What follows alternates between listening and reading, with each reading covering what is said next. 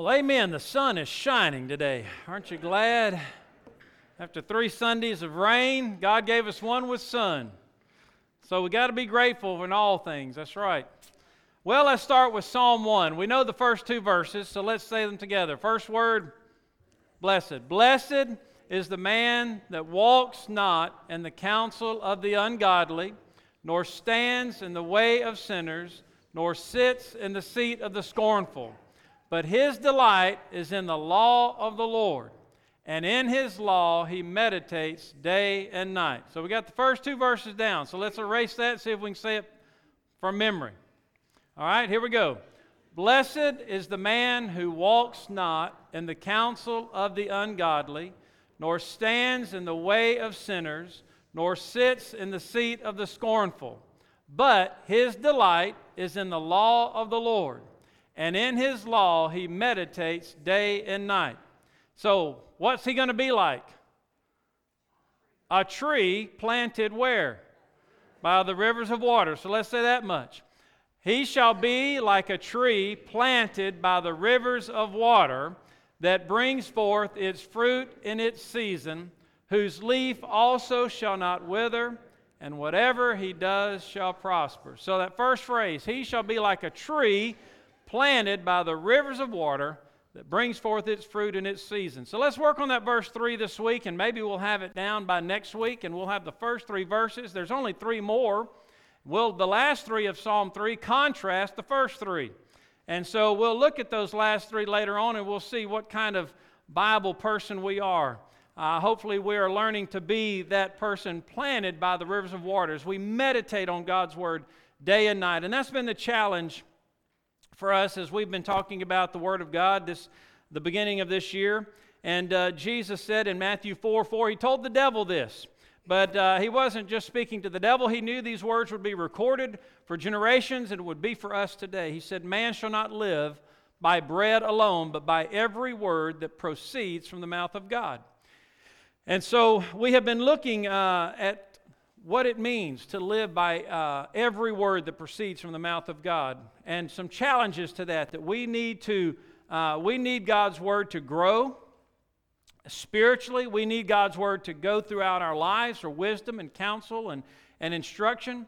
We need God's Word to resist the foe, that is the devil, who snatches the seed of God's Word away. We looked at last week that shallow self, that the seed springs up immediately. We receive it with joy, but because of hardship, difficulties, persecutions, whatever it is, the seed the plant just withers away.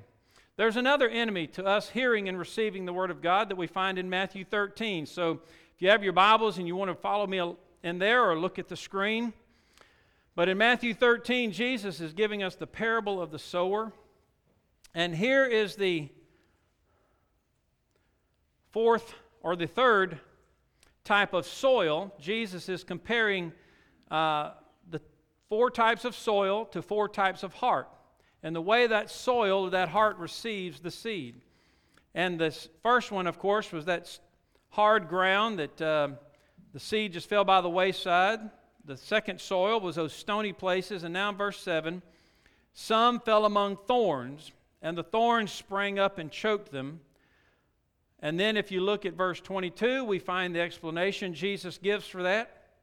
Now he who receives seed among the thorns is he who hears the word, and the cares of this world and the deceitfulness of riches choke the word, and he becomes unfruitful.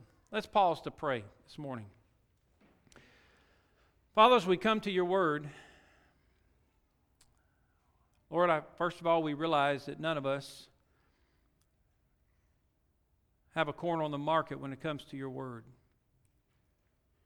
We need you. We need your Holy Spirit to lead us, Father, to give us a desire, a hunger and thirst for your word. We need you to be our teacher, our guide. And Lord, as we open it today, we ask, Father, for special wisdom and, Lord, insight. But, Lord, not just to understand it, not even just to believe it, but, God, that we might live it. We might be doers of the word and not just hearers. Lord, what these 3 types of soil all had in common so far is that they all heard the word. But Lord, it's what happened after they heard it that makes all the difference. So Lord, I pray that we would not just check it off the list today. Well, I went to church, I heard the sermon, heard the Sunday school lesson, I'm good. Lord, I pray we wouldn't even do that every day in our quiet time, just check it off the list. But God, that we would seek to have your Spirit plant that word deep in our hearts, that we would be like that tree planted by the rivers of water, that we'd bring forth fruit, that the word that you plant in us would bear fruit in our lives every day. That's the goal. And Lord, this fruit would be unto you, to your glory. It would be for the benefit of others. So Father, we just pray, have your way. Do not let your word return void to you, according to your promise, in Jesus' name. Amen. So, this seed fell among thorns. And I call this enemy. First one was Satan. Second was a shallow self. This one I'm calling a secular mindset. And I say secular mindset because this type of soil or this type of heart has a mind set on the things of this life, the things of this world. They think more about, they care more about the things here. They're distracted by things below instead of things above, as Colossians 3 has encouraged us not to do. Paul wrote, if then you were raised with Christ, that is, if you've been saved, seek those things which are above, where Christ is sitting at the right hand of God. Set your mind on things above, not on things on earth. For you died, and your life is hidden with Christ in God. Jesus said this type of soil is covered with thorns. And thorns he uses as a metaphor to describe the cares of this world and the deceitfulness of riches, both of which choke the word or choke the seed. So, where do thorns and briars usually grow? Usually grows where you don't mow, right? Usually grows where you don't till or plow. It grows on land that is left alone, not used for anything, uncultivated. We would call this fallow ground. Fallow ground is ground that's uncultivated. It's not in use. It's inactive. Land is allowed to lay fallow with the hopes that it becomes more fruitful. But when in this condition of fallowness, it soon becomes overgrown with thorns and weeds. And the cultivator of the soil has to be careful. If he's going to plant seed there, he's got to come and break up that fallow ground. He's got to plow it up to clear the field of weeds and thorns before sowing seed. No gardener in his right mind. Brian, you just planted a garden. You just tilled your garden up. Now, what would happen if those of you who are gardeners and maybe have a little tomato bed or something like that, you said, this year I'm tired of working the tiller. I'm tired of using a hoe. I'm just going to throw the seed on that ground it's full of weeds and stuff. I don't want to fool with it. What chance do you think you're going to have good tomatoes? You're not. No gardener, no farmer in their right mind is going to sow seed on fallow ground without first breaking up that ground. Because that gardener, that farmer knows that those seedlings would be choked out by the competitors of the weeds and the thorns. So what are the thorns in our hearts that choke the Word of God? Don't think you don't have any. I think we all have some thorns, some weeds, some briars in our hearts that choke the Word of God. Jesus named two in this passage. We're going to look at a third one that Mark identified in this same parable. But Jesus said, first of all, the cares of this world. Now, when I think of the word care, and I'm going to tell you what it means in just a moment, but I think of this passage right here in Matthew chapter 6.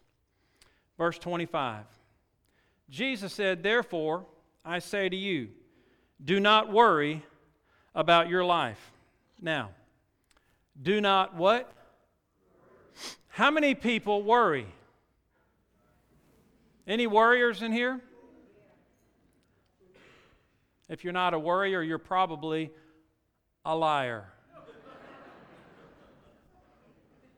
And Jesus talks about that too, but that's for another day. The word worry in Matthew 6 is the same word in Matthew 13, cares of this world. Same word. Do not have a care. Do not give a second thought to, is one translation. To what? About your life.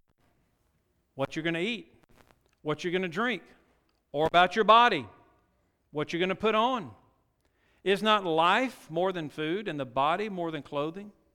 Jesus gives some examples. Look at the birds of the air. They neither sow nor reap. Now he's talking about over here in Matthew 13, the parable of the sower. He says, now birds, they don't do any of that. He said, God feeds them. Are you not of more value than they? Which of you, by having a care for his life, worrying, can add 1 cubit, 1 inch to his stature? So why do you worry about clothing? Consider the lilies of the field, how they grow. They neither toil nor spin, yet I say to you that even Solomon in all of his glory was not arrayed like one of these. Now if God so clothes the grass of the field, which today is and tomorrow is thrown into the oven, will he not much more clothe you, O you of little faith? Therefore do not worry, do not have a care, saying, what shall we eat, or what shall we drink, or what shall we wear? For after all these things the ungodly seek after. For your heavenly Father knows that you need all these things. But what is our responsibility? Seek first the kingdom of God and His righteousness. Seek first the kingdom of God and His righteousness. Jesus knows all those cares would distract us from seeking first God's kingdom and His righteousness. He says, therefore, do not worry about tomorrow. Tomorrow will worry about its own things. Sufficient for the day is its own trouble. So this cares of the world, and I read Matthew 6, and I think, that's paying bills. That's meeting needs.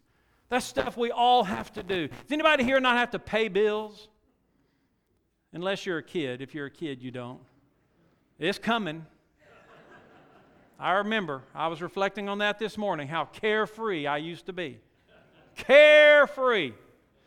He wants me today at my age, and you today at your age, to be the same way. Is right there, a little child, not calling y'all little children, but carefree. That doesn't mean we don't assume responsibility. That doesn't mean we don't give thought to those things, but too often those things consume our thoughts and our emotions and our energy, and we have little time left for God. Those things, those cares, those worries crowd out, they choke out the seed of God's Word. And we use phrases like this: I don't have time to read my Bible. I'm too tired to read my Bible. And see, that's indicative of the fact that we've let the cares of this world consume our energies and our time, and we don't make time, we don't want to make time for God, because we're so distracted with this thorn in our heart called cares, worries, making sure our needs are met. God says that's a wrong way to live. Did you know that's the wrong way to live? You don't believe that, do you? Well, let me read it again. Do not worry about your life, what you will eat, what you will drink, what you will wear. You see, if your life is consumed with paying bills, you're living wrong. Oh, but that's what we're supposed to do. Yes, you're supposed to assume responsibility for your life and for your bills, but you're not supposed to worry about them and be consumed with them like that's all that life is about. Jesus tells us in Matthew 6:33, seek first. How can you, think about that this week. How can I seek first the kingdom of God and His righteousness instead of seeking to pay my bills and clothe my kids and feed my kids and put gas in my car and pay my electricity? How can I seek first God's kingdom before all of that? Why don't you meditate on that for a while? Think about that. Ask God, Lord, show me how I can do that. But see, we dismiss that because we think these other things are more important. We put God on the back burner. Lord, if I have time for you, I'll read your word. After all these other things are taken care of, we've made those things God instead of God. And that's wrong. That's the thorns in our hearts, the cares of this world. We all have them. We got to weed them out. We got to pull them out. We got to break up our fallow ground and get rid of that stuff. He also says the deceitfulness of riches is another one of those thorns. And riches, of course, means wealth, money, possessions, abundance. And it's not money that's the problem. It's the love of money. It's the desire for more, the desire for abundance. It's, he says, the deceitfulness of money. How is money deceitful? I'll give you 3 quick ways money is deceitful. First of all, we think our lives are measured by our money, by our abundance. Even our Christian lives. You know, one of the theologies that's going around, and you hear it on, if they're very rare, TV preachers are not prosperity preachers. It's if you do well, if you obey God, and God's going to bless you, and one evidence of God's blessing is you're going to be rich. Tana was reading something to me this week. It said, blessed is the man who has his quiver full of children. And I thought, it just came to me. There's a verse right there that proves, well, it said, actually the version she read said, happy is the man whose quiver is full of them. And I thought to myself, well, there's a scripture that says you can be happy and poor. Because if you got your quiver full of kids, you ain't got a whole lot of money, but you're happy. We think our lives are measured by our abundance, even our Christian lives. Jesus says in Luke 12:15, He says, do you not know that one's life does not consist in the abundance of the things he possesses? What would your life be like if you had half of what you have right now? Half of all your bank accounts, half of your income, half of your cars, half of your home, the size. Would you still be happy? Or do you want twice as much more? You think, I need more to be happy. There's this standard I have to reach. See, that's how money's deceitful. We're never content. We think we always, that's the second one, we think we always need more. Paul said in Philippians 4:11, I've learned in whatever condition, he said, I've abounded and I have been very abased. I've been very at the bottom of the barrel. He said, but I've learned in either case, I've learned how to be content. And see, that's the deceitfulness of money. That's what the rich fool said in Luke 12:16-21. Another parable Jesus told about this man. He had all these things. He fared more and more rich every day. And then he said to himself, he said, I'm going to have to tear down my old barns. I'm going to have to build bigger, newer barns to store all these things that I've accumulated.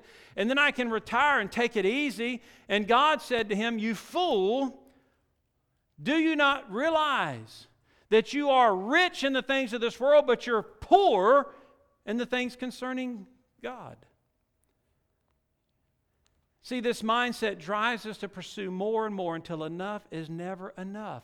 And this mindset crowds out the seed of God's Word. That's why Jesus said it's hard for a rich man to enter the kingdom of heaven, because he knows how deceitful riches are.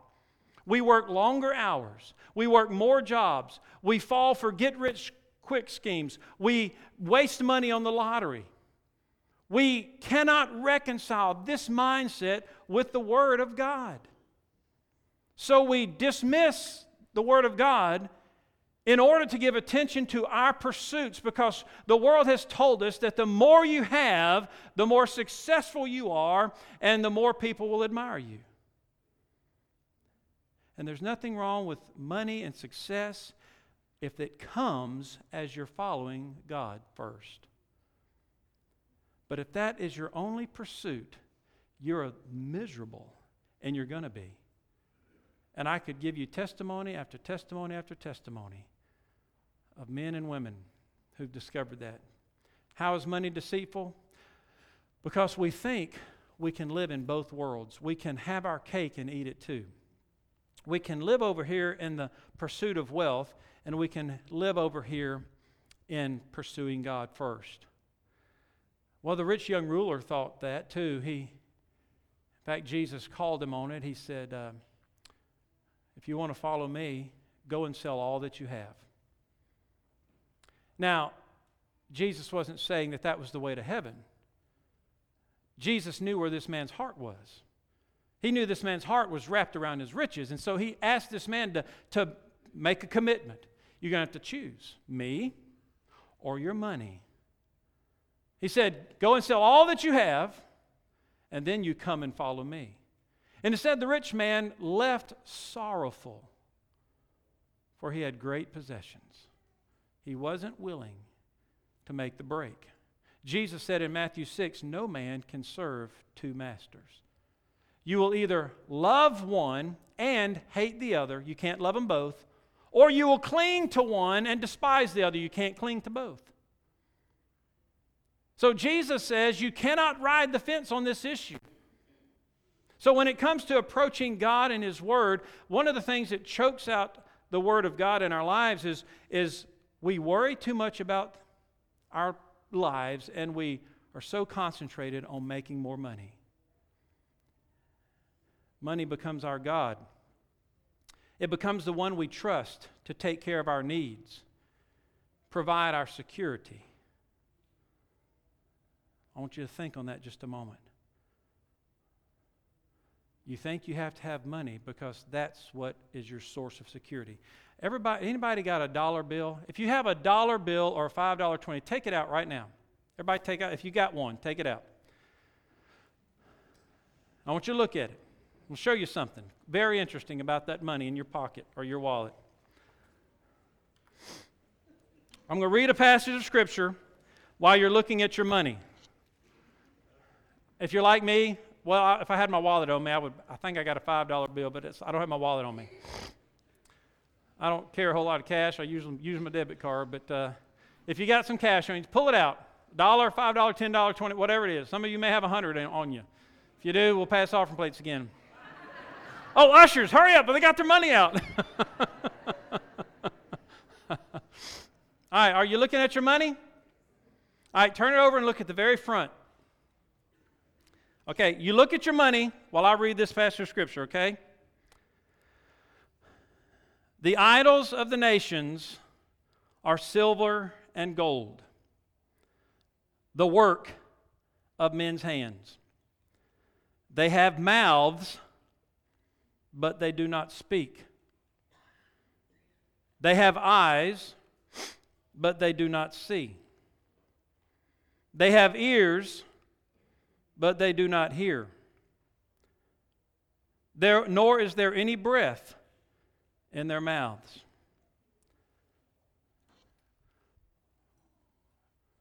Were you looking at your money? Did you see that your money has a mouth? Does it have a mouth? Does it talk to you? Mm-mm. Does it have eyes? Do those eyes see? Does your money have ears? Can it hear? Does your money breathe? The nations, the idols of the nations are silver and gold, the work of men's hands. The Bible described our God in America, and you're holding it in your hand. And it says, those who make them are like them. So is everyone who trusts in them. Now, I want you to bow your heads right now with that money in your hand. I want you to make a commitment right here, right now, before God.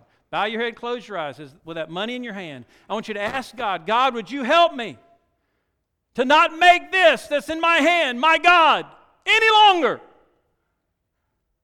I'm committing to you to make you my God and not this idol that has eyes it cannot see, ears it cannot hear, a mouth that cannot speak. It does not breathe. You are the living God. Make that commitment to Him this morning. Because if you don't, it will choke out your spiritual life till there's nothing left but a shell.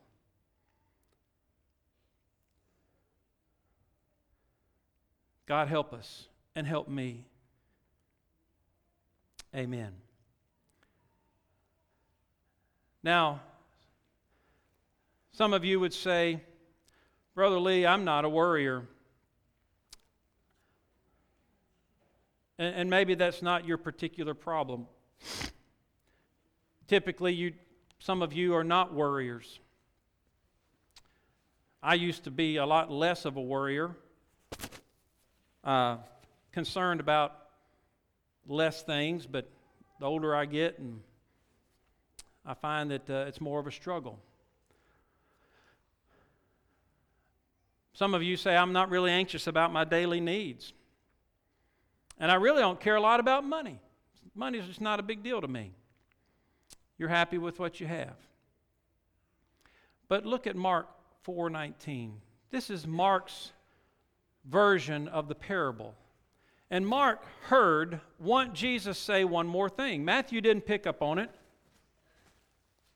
but Mark must have been a better listener. Mark said, in verse 19, Jesus said, the cares of this world, the deceitfulness of riches, and what? The desire for other things.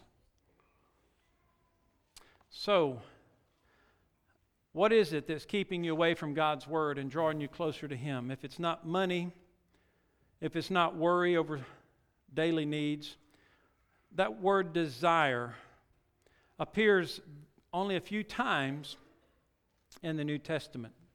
The Greek word used here. It's the word epithumia, and it means concupiscence. Anybody ever use that word? It's a noun in the Greek, and it means to yearn, to long, to have your heart set upon a thing. So committed to thinking about desiring that thing that everything else is secondary. Concupiscence. It's not limited to lust, but sexual lust, but it's many times translated lust because it could be lust for anything. That your heart is set upon a person, a thing, an activity. So for you, if it's not daily worries, if it's not making lots of money or having lots of things, maybe it's that you have an unhealthy desire or a concentration on pleasure, popularity, your physique, your appearance, your performance, athletically or musically, pornography. It could be any desire. Some which would be evil desire like lust and pornography, but some would be, we would call healthy desire.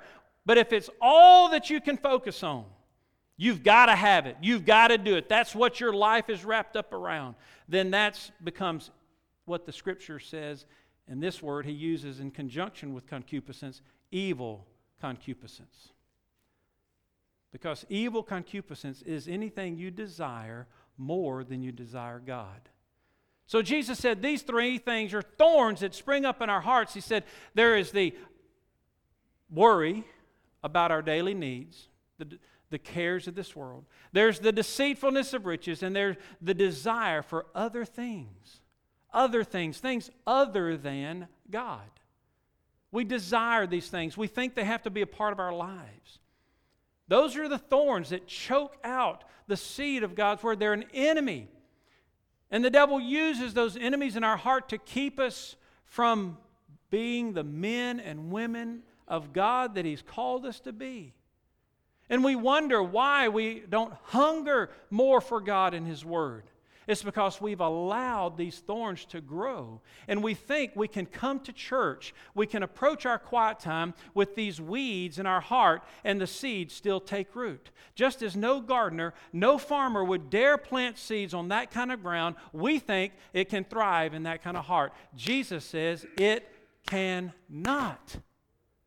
That's why you don't remember. Many of you don't remember what was preached last Sunday or 2 weeks ago because you came with a thorny heart. You hadn't broken up the fallow ground. It received the seed. You were like stony ground. You received it with joy, but you forgot about it. You don't remember what your quiet time was day before yesterday. You don't remember what God was speaking to you because you think that you can have all this in your life and still hear the Word of God and grow. You can't. It is impossible. How do I know? Jesus said so. Lee didn't say so. But Lee's life is a testimony to the truth of that because I know when I allow those thorns, I can hear the Word of God, I can get excited about the Word of God, but it doesn't take root and it doesn't bear fruit. But when I have spent the time to get on my knees and ask God to break up that fallow ground and get rid of that junk in my heart, and I turn from that, repent of that, and then God begins to speak to me, and I do get excited about it, and then fruit begins to come out of it, then I see the truth of God's Word. Now I want you to examine your life right now. God wants you to examine your life. You see, fallow ground is not hopeless ground. Just because that may be the condition of your heart right now, it doesn't mean it's hopeless. That's why He tells us in Jeremiah, in chapter 4, in verse 3, God says, break up your fallow ground. Do not sow among thorns. Listen, if I were you, now I know I may be messing up here. I don't want to mess up. I want you to come to church. But if I were you, before I heard the next word of God in my quiet time or church service, I would want to break up this fallow ground that's in my heart. I'd want to make sure there were no weeds there. I want the seed of God's Word to take root and to bear fruit. And it can't do that with weeds.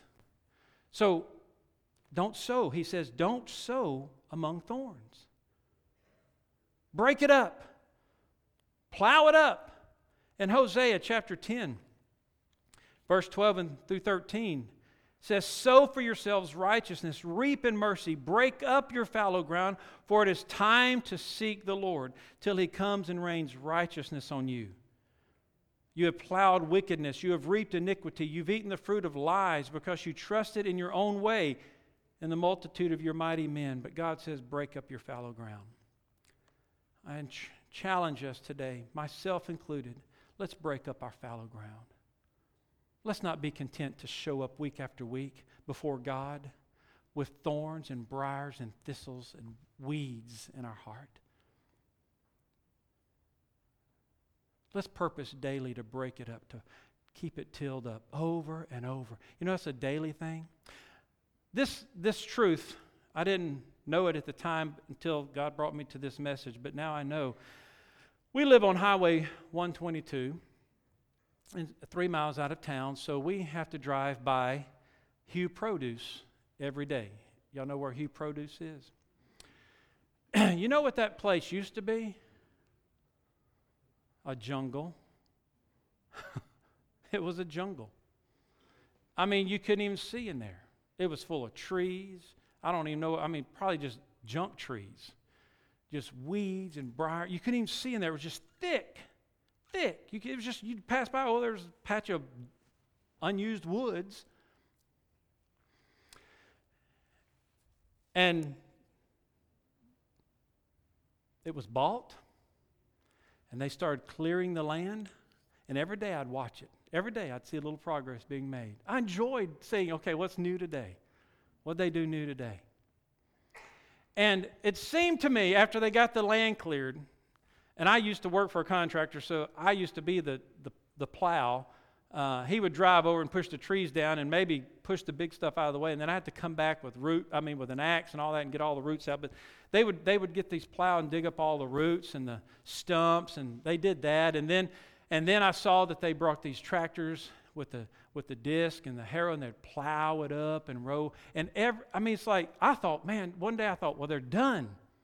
They got it ready to plant. But no, weeks went by. And every day, it seemed like every day I would drive by, there would be a tractor plowing that ground over and over, just back and forth. I'd go back and he'd say, well, I guess the next day doing the same thing, next day doing the same thing. I was like, man, how many times? That guy just likes to drive tractors. I don't blame him. I like to drive tractors too. But it taught me a lesson, especially when I came to this passage, is that that's what I need to do in my own heart. For some of you this morning, your heart is like that patch of untouched woods. It's so crowded. What I'm saying to you is just bouncing off. For some of you, you have had the land cleared, but there's still some gunk, roots, and junk still there. And if you leave it alone, it'll sprout right back up. For some of you, you've had the deep plow come in and pull up all those roots and scoop it up to one side, and the land is relatively clear.